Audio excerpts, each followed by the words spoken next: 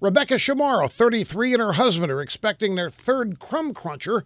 They decided 3 were enough, so she asked their obstetrician to perform a tubal ligation after she delivers the child. But the hospital where she planned to deliver the baby is a Catholic hospital, a Mercy Medical Center in Redding, California.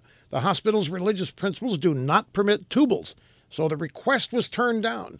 There are other hospitals that do the procedure, albeit some distance away, so it shouldn't have become a major issue, but it has.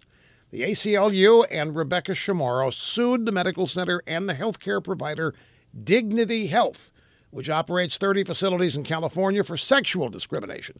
Now, the case hasn't gained much nationwide attention, but it was a big deal locally.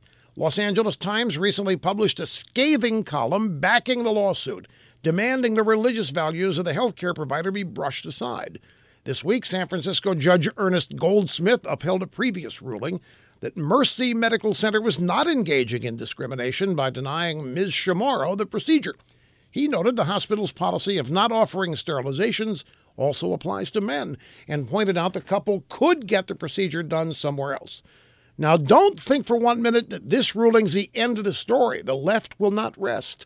Liberals will exhaust every avenue to wage war on those who dare to exercise their religious values, particularly when it comes to the birth of a child.